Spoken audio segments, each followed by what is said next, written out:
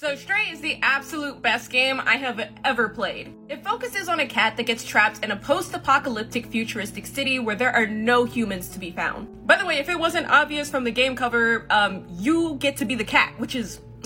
What makes the story so interesting is that both on the surface level and thematically, it explores the impact that humanity has left without any actual humans. The main inhabitants of the city are robots with vastly different cultures that reflect both the best and worst parts of humanity. In the absence of humanity, robots work to upkeep their tradition and wishes while dealing with everything that the humans left behind. And it's not just a nihilistic, preachy humans suck and we're better off without them, but it's more of a balanced look about the impact that humans left on the world before they essentially went extinct. And as the cat, you get to help the robots try to escape the city that the humans built and make it to the outside world. Some of the robots are your enemies, some of the robots are your friends. Overall, it's a fun and thought-provoking time.